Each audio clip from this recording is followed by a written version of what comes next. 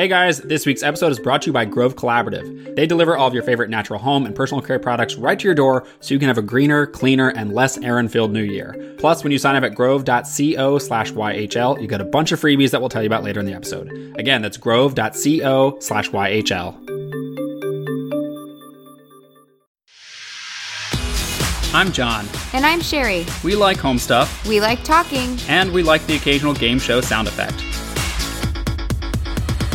So welcome to Young House Love Has a Podcast, where we have deep and not so deep conversations about DIY, design, and life at home. Can organizing really make you a happier person, a more patient partner, and a more present parent? Today we talk to an expert who makes the case for that. Plus, how driving a moving truck into a ditch 8 years ago is impacting our duplex progress. Well, what a big week we were supposed to have at the duplex last week. Yeah, it just was all going to line up so nicely. And 3 big things were going to happen all at the same time.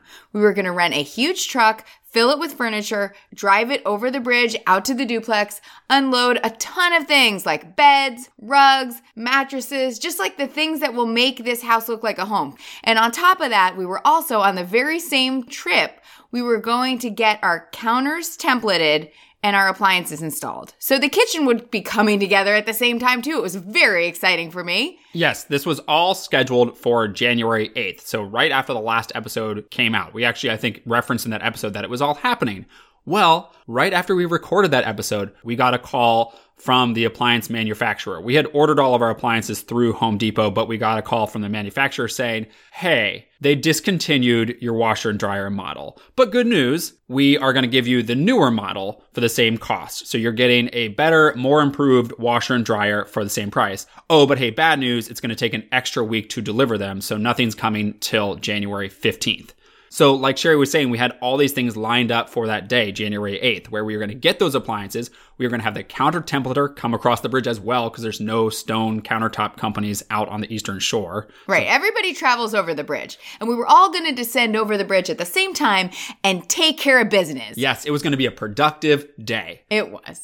Until that phone call. Yes. And John was like the good cop and I was like the bad cop. Like I was like, well, we live hours away and we already arranged a bunch of things to happen on the 8th. There's no way that you can get them delivered on the 8th. And she was like, sorry, ma'am, 15th. No amount of me being a strong female lead was on this phone call was going to get her to wiggle because it just wasn't possible. And I was actually very grateful when we looked up the new models. They look great. They're just the newer, shinier versions of the last year models, which we purchased in November, which is why we got the deal. And I loved that we still got the deal and they gave us the newer models. That never happens. Yeah. Well, and the other silver lining to this was that January 8th date was becoming a bit of a rush. Like we had a lot to do in terms of not just getting a truck, packing a truck, but we also had 2 dining tables we were going to try to refinish before we brought them out to the duplex. So that gave us more time to accomplish some tasks. And we called the countertop company and they were able to reschedule their templating for the 15th. And I guess just for anyone who doesn't know the countertop process, you have to have someone come out first to actually measure and figure out the shape of your countertops. That's what the templating process is. So they can go back and cut your stone to the right size, and then they'll come back later and install it. So the good news is even though templating got pushed back a week, they're still able to keep their original install date. So we still should have counters, knock on wood, by the end of the month. And you might be thinking, okay, no big deal. What's this long story about? You're just moving everything back a week. But then we saw the forecast. Yeah.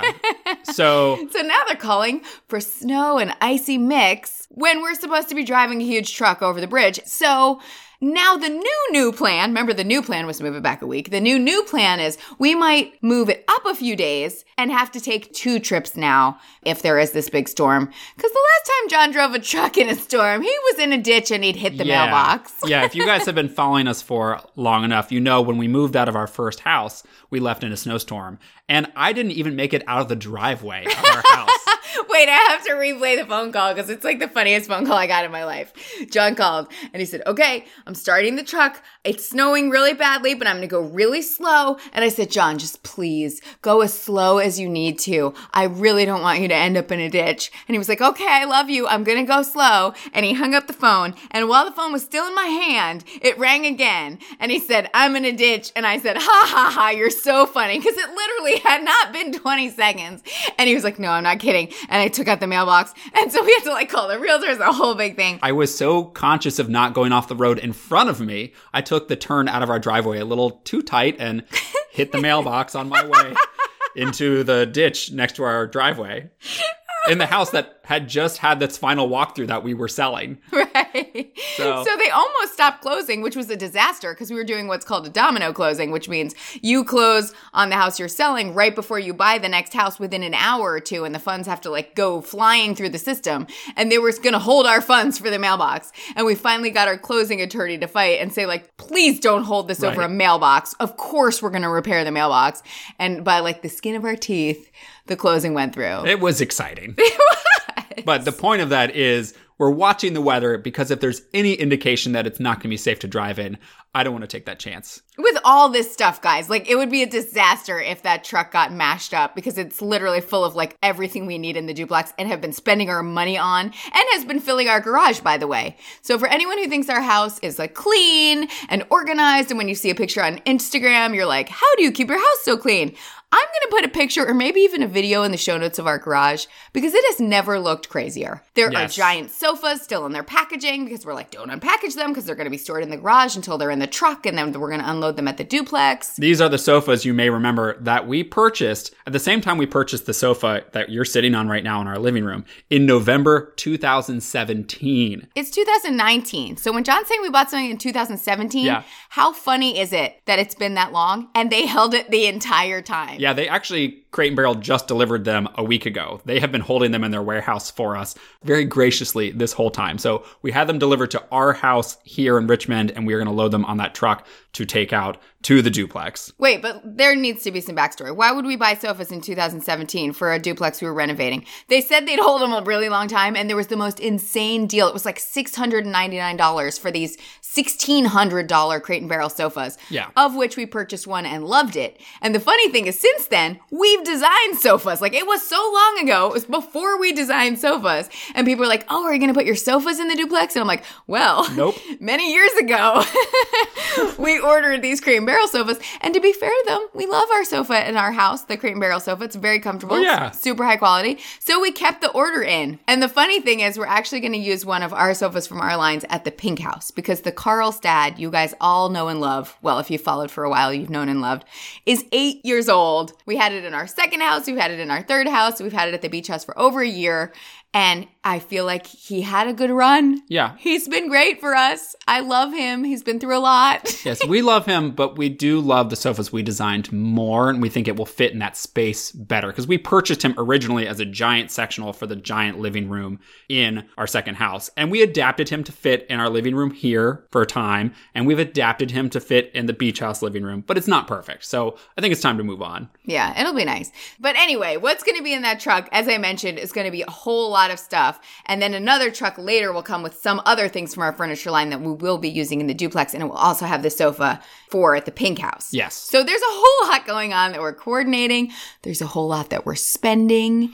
We spent over $1,000 on blinds because there's a lot of windows when there's two houses stuck together. I know. I mean, I know we mentioned this last week that there's all these silly things that you don't think about in a house. Like the toilet paper holders is always my example. But like the blinds and the curtain rods and the curtain rings, like those things just add up so much that I am really ready to be done spending money on the duplex. Yeah. It's like I can't wait to get to the point where we're just buying little accessories instead of duplicates in a quantity of like 20 plus. Like when you order the hardware for the kitchen, it's like over 20 things that you order. And when you order the blinds, you're ordering so many windows. Yes. And when you order the rods, you're so many curtain rods. Even the shower rods, it's like, oh my gosh, we have multiple sides and multiple bathrooms. I just thought about the kitchens, like buying all the utensils and the pots and pans. Like, yeah. It'll be fine. We can do it. It will be fine. But actually, speaking of duplicates of things and organizing a kitchen, I think that's a great segue to our phone call today. Because, you know, a lot of us...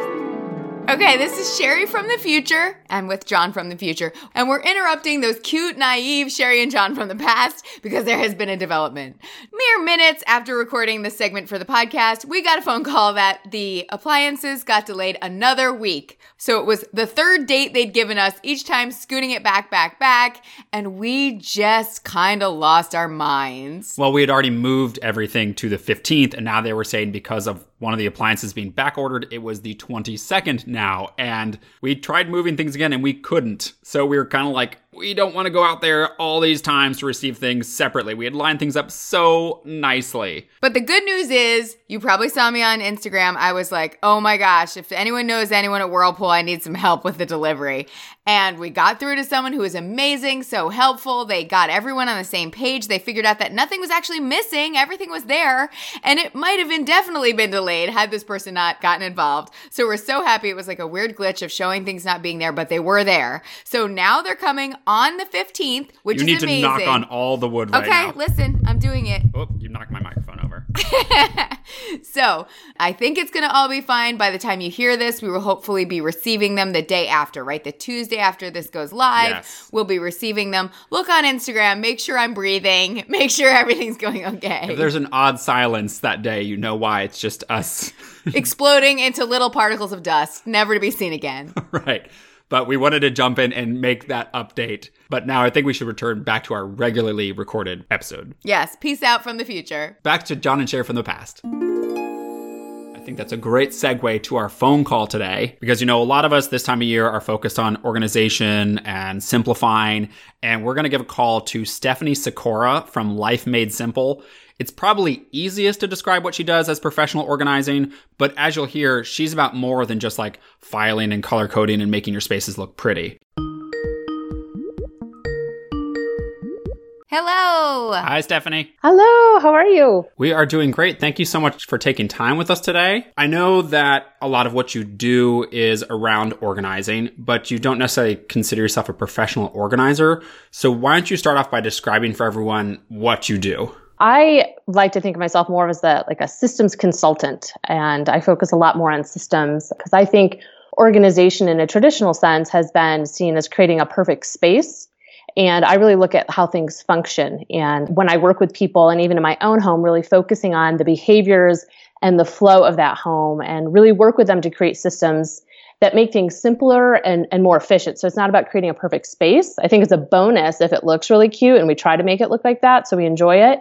But it's really about creating a space that flows and works well for that family and for that individual. Yeah, I think one thing we've realized in our own home is that you see all the pictures on Pinterest that really inspire you to get organized because there's color coding and labels and all the same boxes. But at the end of the day, it has to work for your particular household and how your own brain likes to keep things organized. So it can be the prettiest thing in the world, but if it doesn't actually work, what's the point? Absolutely. And I think a lot of people reach out to me because they've tried things. They're like, I saw this, I bought these bins, I did this, and it just keeps falling apart. And it's because they're really focused on the aesthetics and not the functionality of it. So it's really diving in to figure out what's working, what's not working. How do you utilize this space? What's the goal of this space? And, getting real about what happens in your entryway. Do people just drop their stuff here? Okay, well, let's work with that, because we can put the prettiest bin and the best label, but that's not going to motivate a 5-year-old or even a 40-year-old man to put their shoes in there if it's not really taking into consideration those habits and behaviors. And I realize we're getting right deep into the organizing, but I wanted to ask about your background because I feel like it's so interesting how you came to this profession that you do now because you used to work in healthcare, right? Yeah, I was in healthcare for 15 years. And so how did that turn into this? So when I started in healthcare, I was on the clinical side. So I'm actually an exercise physiologist by training. So I worked in cardiac care for many years and then started doing some administrative work, which involved process improvement is what it's called. And that's looking at physical spaces and also patient flow and identifying where is there opportunity for efficiencies. So I would look at, operating rooms or exam rooms and where are things placed and how can we, create more efficiencies, eliminate steps. And so I learned a lot about, really optimizing spaces and flows and all those kind of things that I bring into the work that I do now. And how could someone maybe apply that to their everyday lives or their home? Because they might say well, my house is in an operating room, so I don't see how that could help. I'm not doing many surgeries at my house.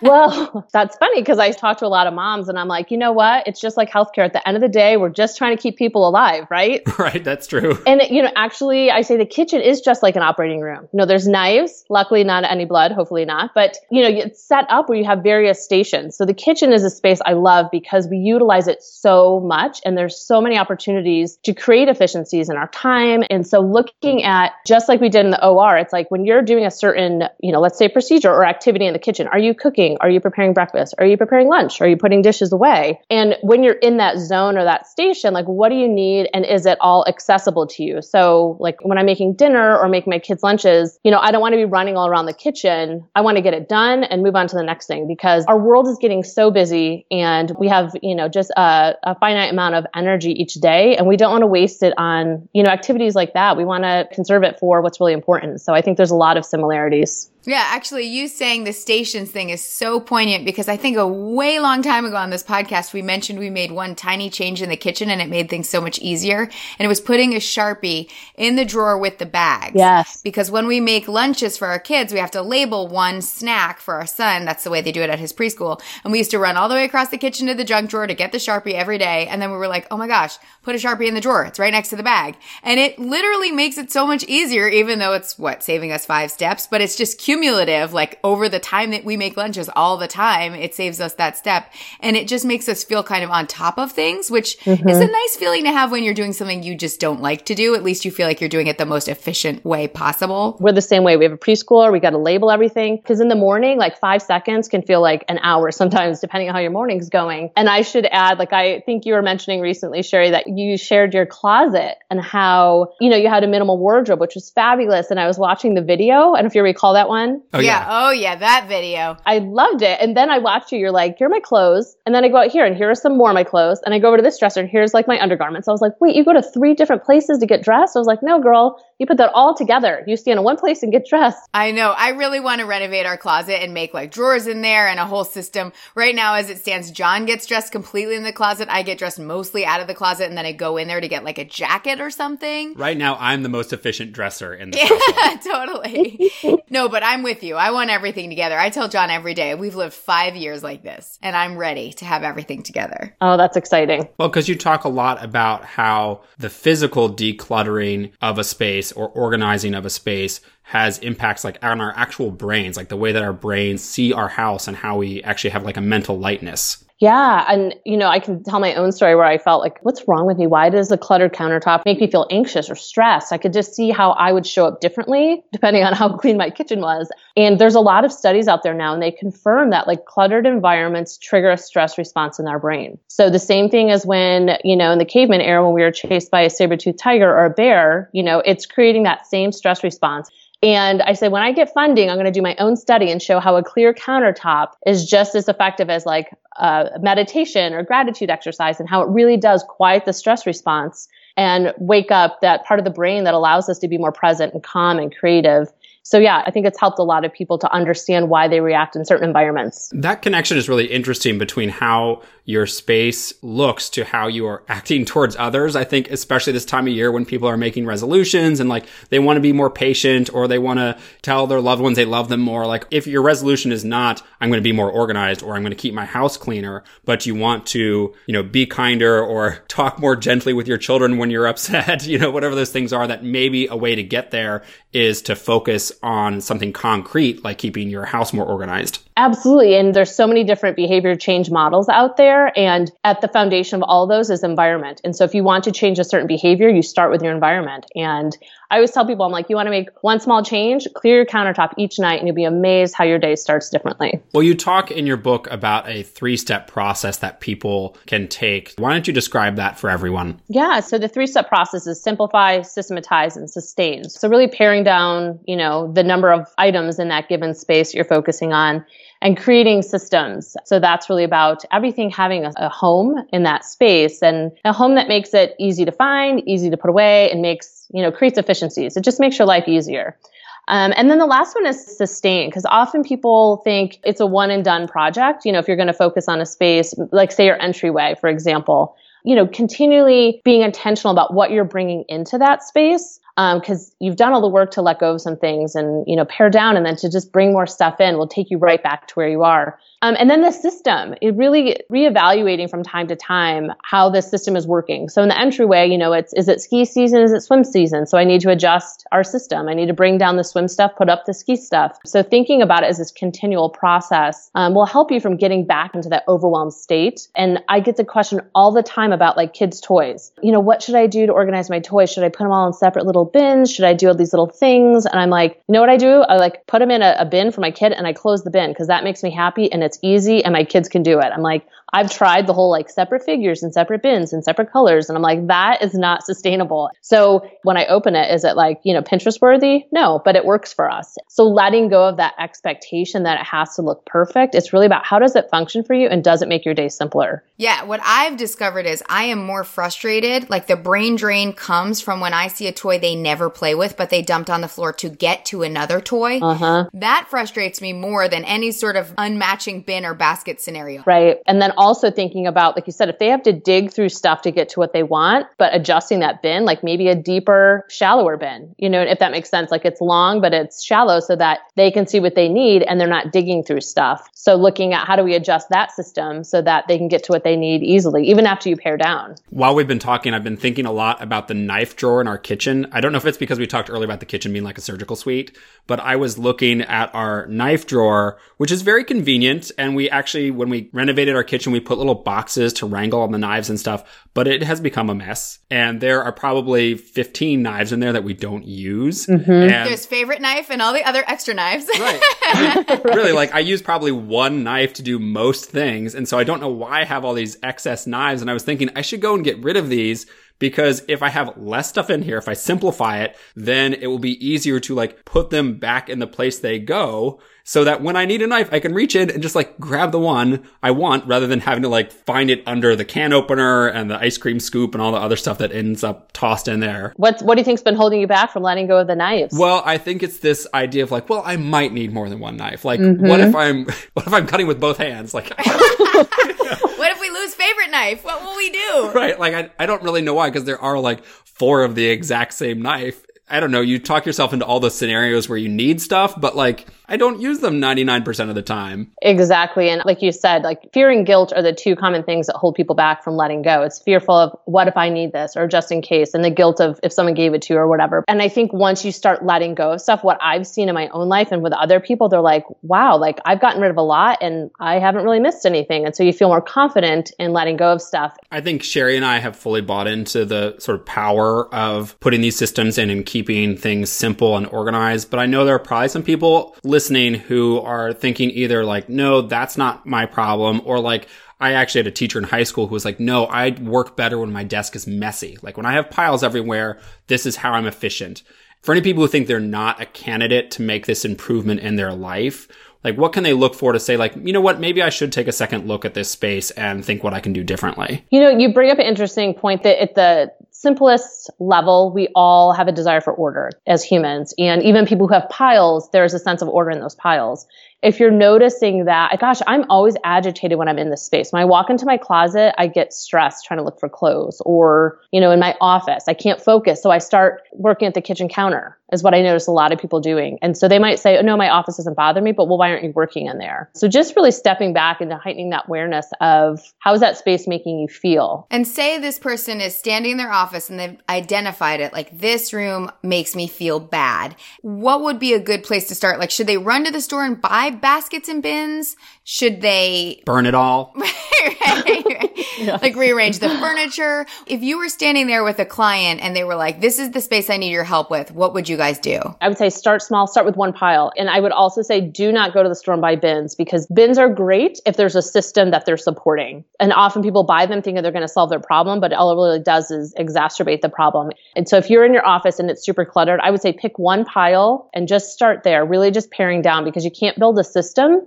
until you know really, what you have. And that's why that simplifying is that first step. And so just starting small, start with one pile, and you'll be like, oh my God, this feels amazing. And it'll help you to keep going. And what if someone is at this point in the organizing process where they recognize there are items they don't use every day, but they're not quite ready to get rid of them? Yeah. So, there's a couple of different things people can do is, box them up and like date them. And I say, put a reminder in your calendar and be like, and then go find the box when it alerts you. And if you haven't used them, let let them go. Or I had a client once actually, she put things high up in her kitchen because I always say organized space is based on frequency. And those things used most frequent have them very easy to reach, and then least frequent going out and up, where you have to kind of climb to get to them.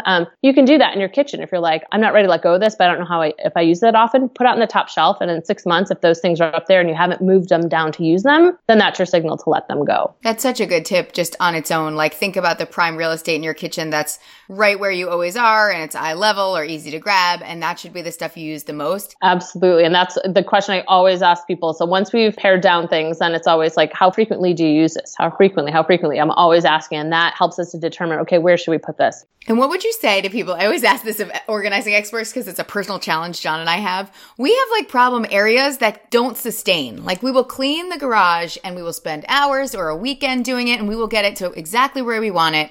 But just based on like what we do, which is fix up tables or renovate houses, we recollect things like a table we need to sand down and stain ends up in there, and then kids' stuff ends up in there, and it just sort of like creeps back to being just as awful as it was before the weekend cleanup. What is our problem? Why can't we keep this place under control? Well, garages are tough. I mean, they say they're like the new junk drawer, and things just kind of land there. And once we just start setting stuff in a certain spot, it almost like attracts other things. So like countertops, or in the garage, if we just start setting stuff, like our garage is the same thing. My husband just throws things on the bottom shelf. And so then everyone just throws things on the bottom shelf, and it drives me crazy. But it literally, like, clutter attracts clutter. And I define clutter as just something that's kind of tossed somewhere, you know? And so, yeah, so I would say it's probably, you know, is there an opportunity to adjust the system? And then are things just collecting other things? I think what Stephanie is saying, Sherry, is that I should move the recycling bin closer to the door so you no longer just throw empty boxes into the garage for me to deal with at some point.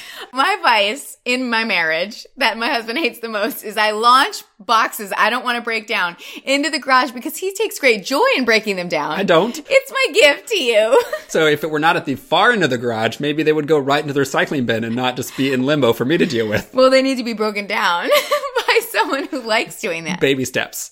Well, Stephanie, thank you so much for taking the time with us today. We'll make sure in the show notes we put links to all your stuff so people can check it out. Awesome. Thank you so much. Talk to you later. Bye.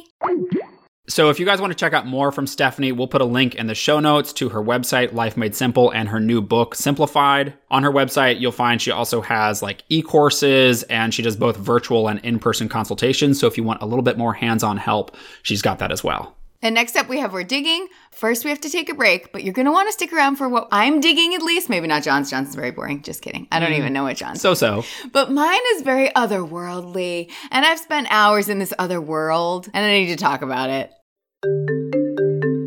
So if last week's sponsor was all about finding more money in your life, this one's all about finding more time. It's Grove Collaborative, and you've probably heard us tell you before how they're great for crossing off some errands off your to-do list by sending your favorite natural home and personal care products right to your door. Yeah, so we're talking about everything from like multi-surface cleaners, laundry detergents, paper towels, baby wipes, all that stuff. Don't forget beard oil. It just got more. John is obsessed with beard oil. And that's the thing. You can order things as you need them. You can also set up reoccurring shipments so you don't have to worry about running out of shampoo or vitamins or toilet paper or beard oil if you're John. Well, and there's tons of brands that you'll recognize like Method, Seventh Generation, Times of Maine, Burt's Bees, plus Grove even sells their exclusive line of cleaners and cleaning accessories. Like they've got these really good looking tray organizers and these reusable glass spray bottles too. Yes. Speaking of which, if you sign up now at grove.co/YHL, that's .co, not .com, they're going to send you a free gift with your first order. It'll include 3 Mrs. Meyer's cleaners in whatever scent you want. A set of Grove walnut scrubber sponges will also be thrown in there, and there's going to be this cute little tin cleaning caddy that I'm always enamored with. Yeah, so again, if you're looking to streamline your shopping this year or maybe just green up your cleaning routine,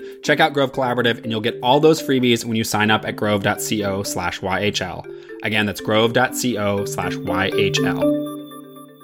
What I'm digging this week, I never thought my mouth would form these words, but I'm digging a book that's about fairies.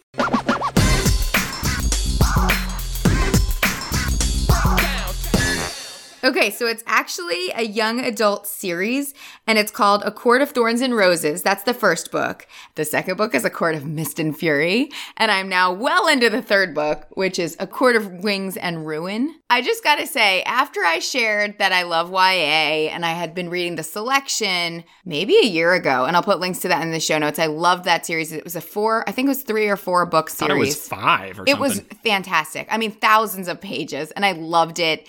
And people started saying, if you love that series of these like sort of, I mean, I don't know, otherworldly is my weird description of it, but it's like fantasy, right? It's but fantasy. it's like young adult fantasy. And it's definitely not young adult. Like, I do not recommend these books for like a 13-year-old. This is no Ramona and Beezus.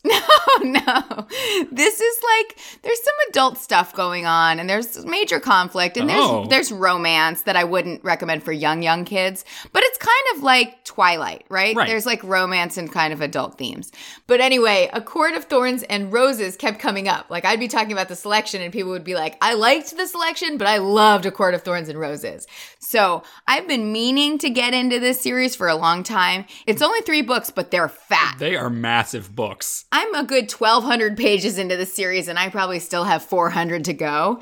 And I adore them. The author is Sarah Maas, M-A-A-S. I hope I'm saying that right. Moss. I don't know. And she actually was in high school when she started writing these. Really? That's the word on the street. That's what someone told me. They said, give the first book a chance because she was in high school when she wrote it. And by the second book, you'll be hooked.